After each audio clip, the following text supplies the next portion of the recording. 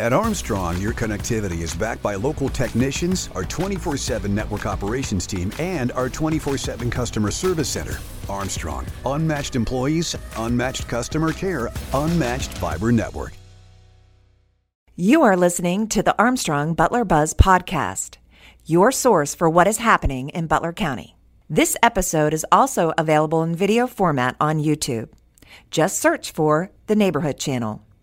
You can also follow us on Facebook and Instagram at Armstrong Butler Buzz.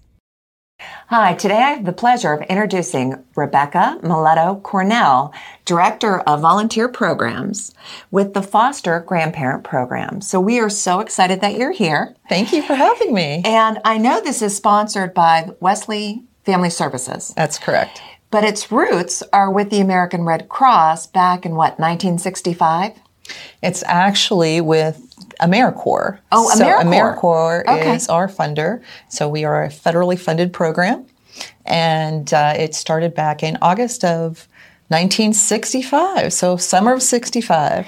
And what was happening at that time that there was a need for this program? There was actually a war on poverty, and President Lyndon Johnson started the program back then because he saw the need for individuals who were of low income to want to still give back to their community, have a little bit of income, but also giving back. The big thing was being able to give back to their communities. And at that time, was there like a need for schools?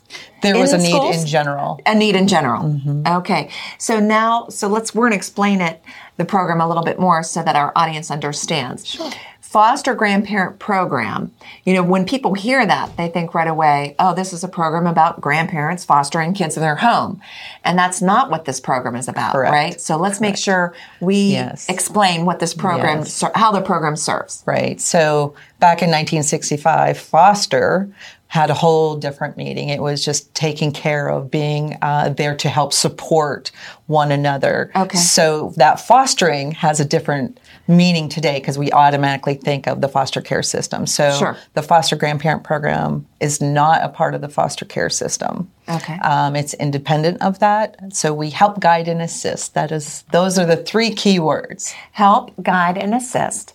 So your organization places seniors 55 and older that meet certain income requirements, and you place them in school districts to help teachers or students. That's correct. So any nonprofit agency, so that could be a Head Start, it could be a daycare center, a school district, whether it's public or private, after school programs, any kind of child development or child center that has a child in need. Okay.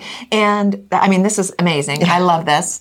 And I know I would love to do this in my future, right? You service 6 counties, correct? That's correct. So can you tell us the counties? Sure. Allegheny, Beaver, Butler, Fayette, Greene, and Washington counties. Okay. Wow. How many grandparent volunteers do you have right now? We normally average about 100 volunteers. We're always seeking new volunteers. We would like to get those numbers up.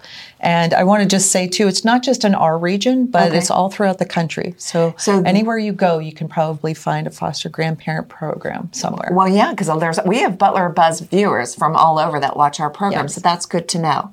And could you give us an idea of what the foster grandparents actually do when they go into the classroom, they go into a daycare? Sure. What might they do? So like I said, they help, guide, and assist that lead teacher. And we call them teachers, whether they are or not. It's always like a classroom setting. So if you think about a volunteer doing work, I should say volunteerism, they're not working. Yes. They're having fun. Right. What they are actually doing is just helping that child be their best self. They meet them where they are. Okay. And that lead, whoever that should be, would let them be aware of what that need is. So it could be social, emotional support. Maybe it's the first time that a child has ever been outside of their family or been around other children. So there's that little bit of emotional and social support. It could be academic in a classroom, going over sight words, or just being a calming agent if there's a child it's getting a little riled up or a little antsy, to be able to have grandma sit behind them during story time and just put their hands. Sure. Yeah, absolutely. Absolutely. Or whisper in their ear or help them overcome little things. Well, it's definitely, from just you talking about that, a win-win for everybody. It is. What, on average, how many hours a week are the volunteers or the grandparents helping? Sure. So they can volunteer a minimum of 15 up to 40 hours a week. Right.